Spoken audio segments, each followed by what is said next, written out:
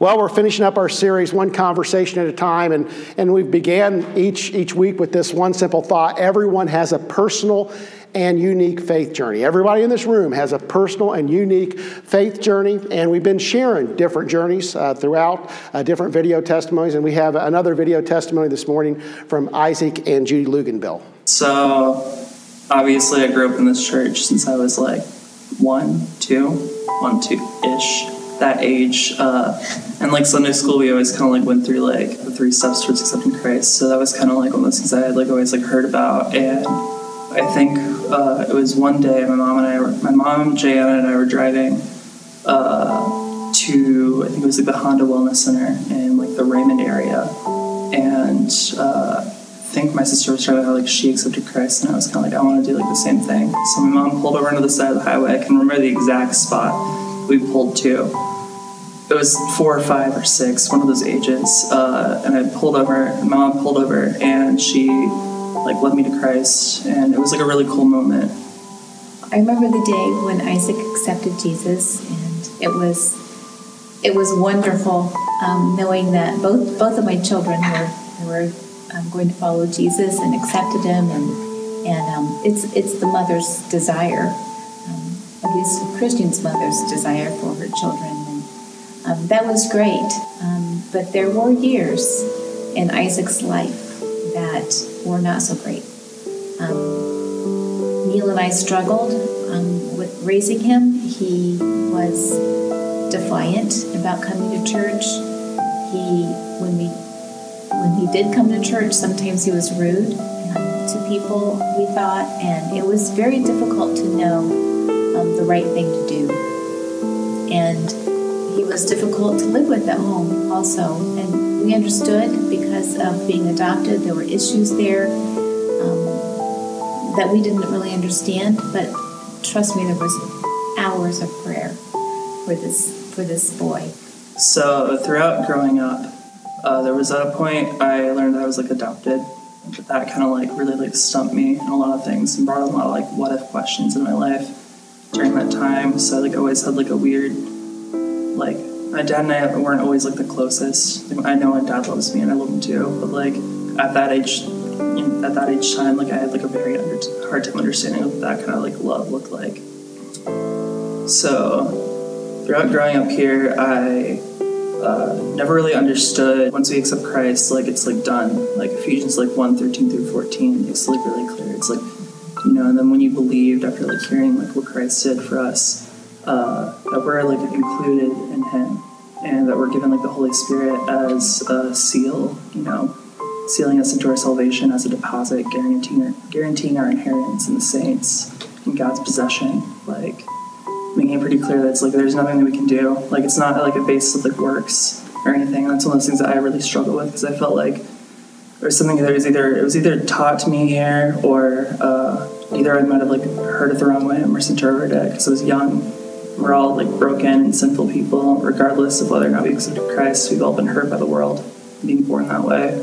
So I think I might have taken it as kind of like, if I like, you know, mess up once, I'm going to hell. Like I have to constantly re-pray for what Christ did on the cross to apply for my life. So that brought in a lot of insecurities. I had like I had a few like bad friendships and just like things that weren't really like the greatest. I had like a mutually not great sexual relationship with a girl when I was like 13. That kind of like caused my perspective to warp. So once that kind of like ended in like a really bad spot for the both of us, it kind of like led me, along with like the daddy issues, to question like what my sexuality was.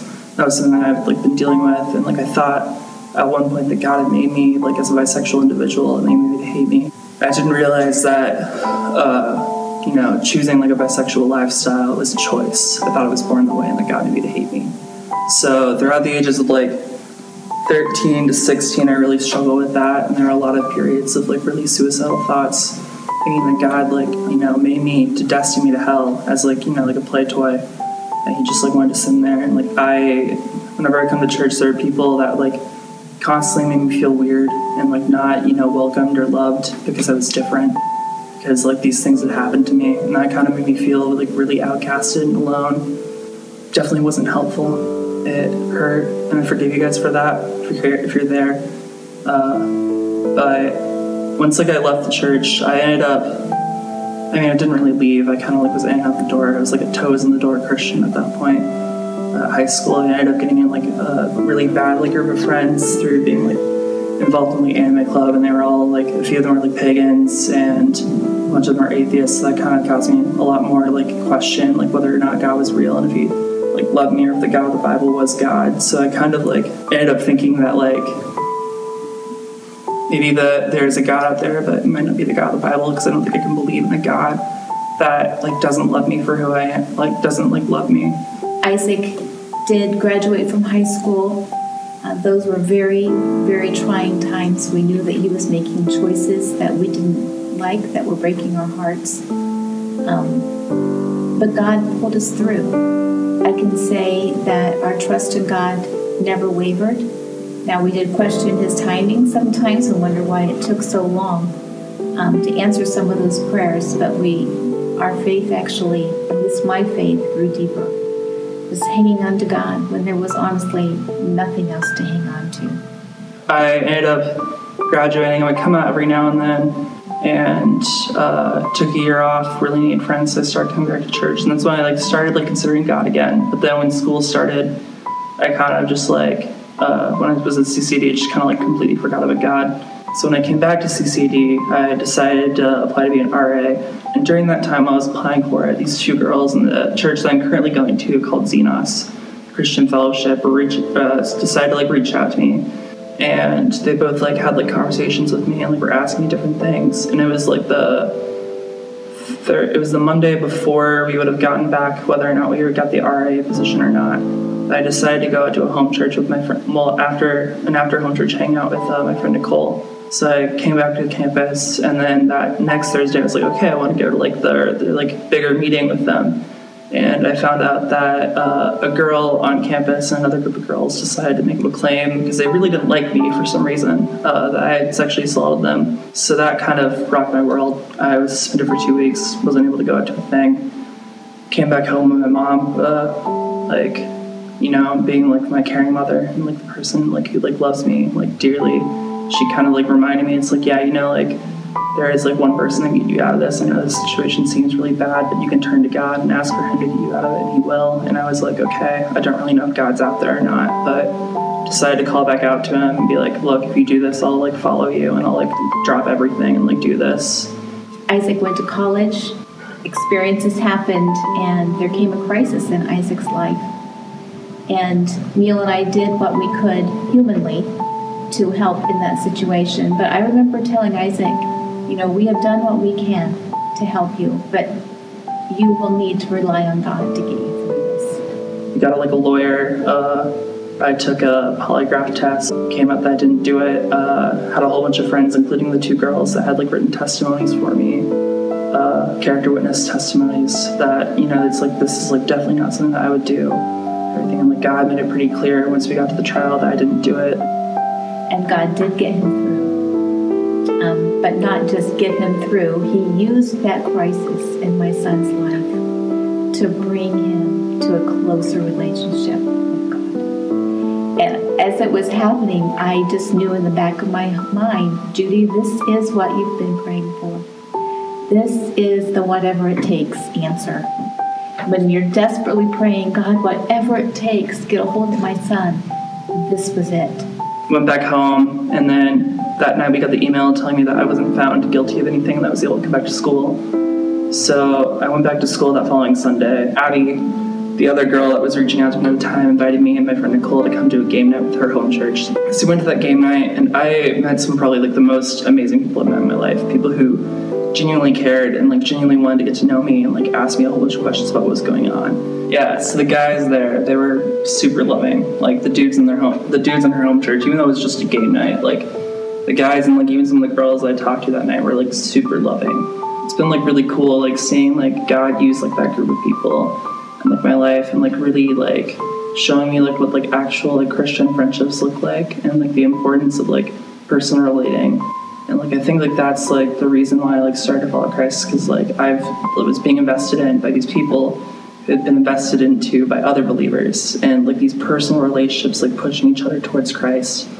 I am so thankful that God got a hold of my son and brought him back to him. And Isaac is living for God, living for Christ in a way that is even beyond what I would have asked or imagined. Just tremendous. He has been instrumental in bringing others to Christ.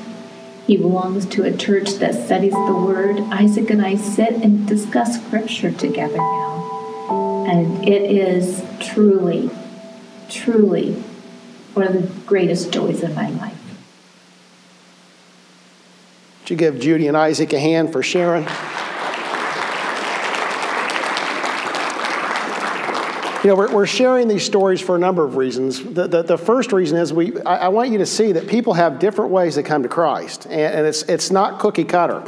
And just because someone is not coming to a relationship the same way you did doesn't devalue what God's doing in their life. And then for some of you, you're praying for people, and you're praying for kids, and you're praying for grandkids, and you're thinking, well, they'll never come to faith. I think Judy's prayers and the story of Isaac should inspire us all to continue to pray for those that maybe we've given up on praying for.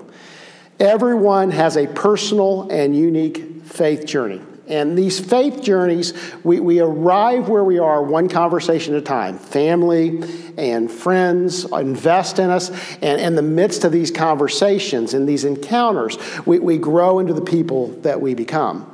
We've been using Acts 1:8, but you will receive power when the Holy Spirit has come upon you, and you shall be my witnesses both in Jerusalem and all Judea and Samaria and even to the remotest part of the earth. In other words, God has placed the Holy Spirit within us so that we can be witnesses. We can bring glory to God. That the Spirit allows us to give testimony to show who God is. And then the great commandment, or the Great Commission, go therefore and make disciples of all nations, baptizing them in the name of the Father and the Son and the Holy Spirit, teaching them to observe all that I commanded you.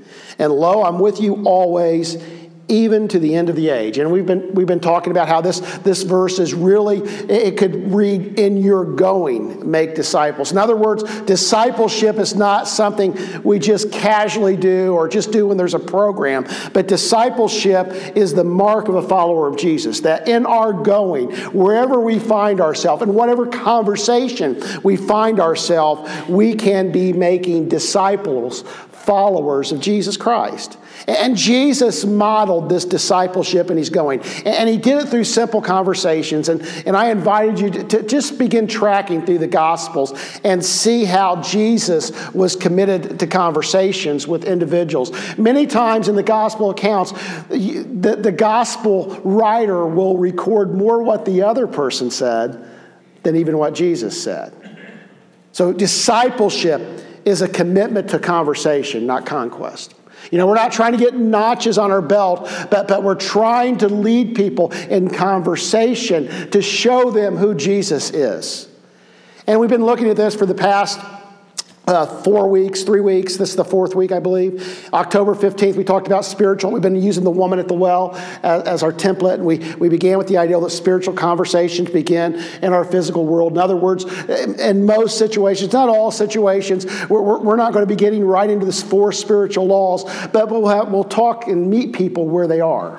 We'll meet a need. We'll meet them in an area where we have commonality. And it begins in the physical world. And then we saw on October 29th that spiritual conversations move past surface matters to deeper matters. And this week, we'll look at one more thing that we need to consider in our spiritual conversations. And we've been tracking this through the woman at the well in John 4. At John 4, Jesus is going through Samaria, and he encounters this woman. He's left alone at a well. His disciples go to town to get food. And while he was sitting at the well at 3 o'clock in the afternoon, in the heat of the day, this woman comes up to draw water, not at a time that you would typically draw water, which tells you a lot about this woman, that she's avoiding the crowds. She comes up to draw water, and Jesus says, will you give me something to drink? And this conversation begins to progress. And Jesus says, if you knew who I was, you'd ask me for living water. And they begin to have this conversation and back and forth. And then finally, Jesus reveals who she is. He says, that's right, I understand. You've had 4 marriages, and the man you're living with now is not your husband. And so Jesus goes into this deep understanding of this lady. He pushes her to this point of authenticity. And then beginning in verse 19 of John 4, the woman, after Jesus has pushed her to this level of authenticity, said to him, "Sir, I perceive that you are a prophet. Our fathers worshipped in this mountain, and you people say that in Jerusalem is the place where men ought to worship. Jesus said to her, "Woman, believe me, an hour is coming when neither in this mountain nor in Jerusalem will you worship the Father. You worship what you do not know. We worship what we know, for salvation is from the Jews. But an hour is coming, and now is, when the true worshipers will worship the Father in spirit and truth, for such people the Father seeks to be his worshipers. God is spirit, and those who worship him must worship in spirit and truth."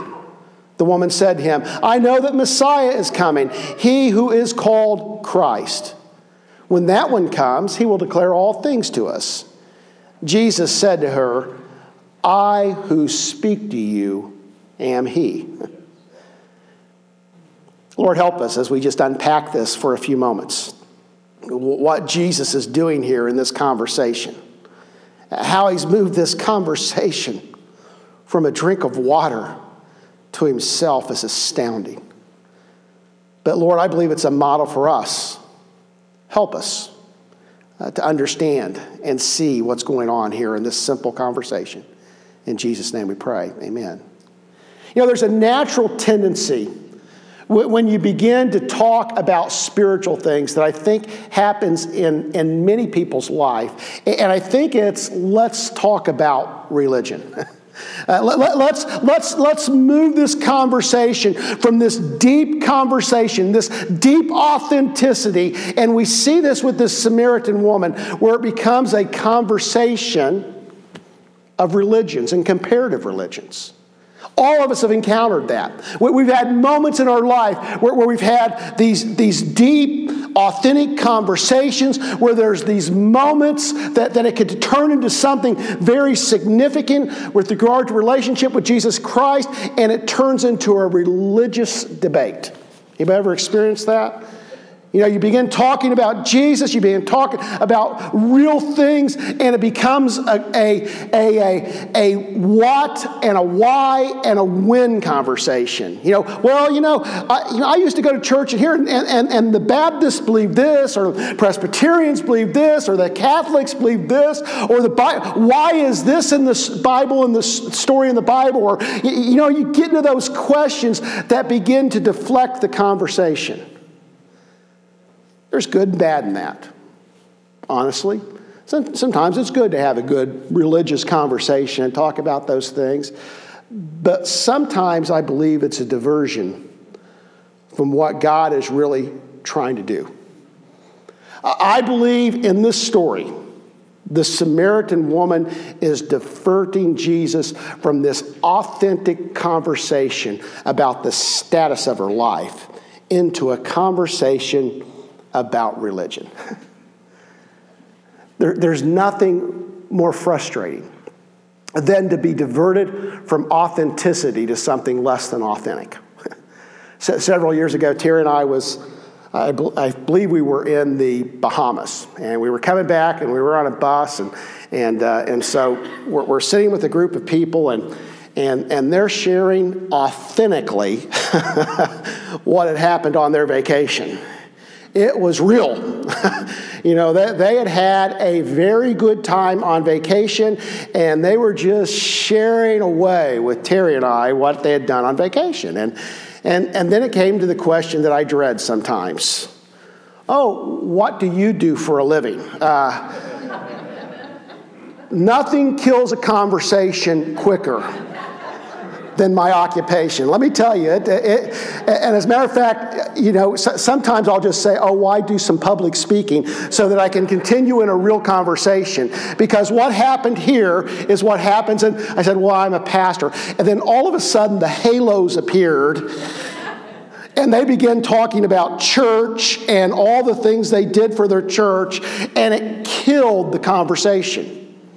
They wanted to talk about religion. You know what? I wanted to talk about who they were authentically. I didn't want to have a religious debate. I didn't want to have something less than real. And too often, people will use religious conversations as a defensive tactic to divert you from the real issue. Not always. Not always. I mean, there's an exception for every rule. But many times in my life and in your life, you've had these authentic moments that have been diverted to religious conversations. And Jesus does something interesting here. Jesus moves the conversation from religion very quickly to himself. As a matter of fact, Jesus reveals, I am Messiah. And when you read the gospel accounts, Jesus doesn't do that very often. Most of the time, he's kind of mysterious or evasive in who he is. But in this conversation with this unnamed Samaritan woman, Jesus says, I am Messiah. I am the Christ. And I think what we take from that is spiritual conversations move beyond religion to Jesus. That if we really want to have conversations that move people towards life, we've got to get beyond the religious debate to a conversation of Jesus. Who Jesus is. What he means. Who likes simple things? Raise your hands. I like simple things. The other day, Spencer and I was listening to an oldie station, and it was kind of weird. It was called an oldie station. I would have called them current hits. So they were playing a song. I can remember the song they were playing. It was a Rick Springfield song from the 1980s, and the lyrics are, I've done everything for you. You've done nothing for me. And I said, Spencer, that's why I liked music in my day. It was simple, and they even put the lyrics in the title of the song. All you need to know is the title of the song, and you can sing almost every word. I like simple things. And there's some complicated things in spirituality. There's no question. But the story of Acts is easy. It's one main line. It's one title. It's Jesus. The story of the books of Acts is Jesus. It's the theme of Peter's first sermon at Pentecost. He preaches this great message and does all this with prophetic verses and prophecies. And then he ends in Acts 2:36. Therefore let all the house of Israel know for certain that God has made him both Lord and Christ, this Jesus whom you crucified. It's Jesus. Peter's second sermon in Acts 3, he says, the God of Abraham, Isaac, and Jacob, the God of our fathers, has glorified his servant Jesus, the one whom you delivered and disowned in the presence of Pilate when he had decided to release him. But you disowned the holy and righteous one and asked for a murderer to be granted to you, but put to death the Prince of Life, the one whom God raised from the dead, a fact in which we are witnesses. And on the basis of faith in his name, it is the name of Jesus which has strengthened this man whom you see and know. And that faith which comes through him has been given him this perfect health in the presence of you all. First sermon, Jesus. Second sermon, Jesus.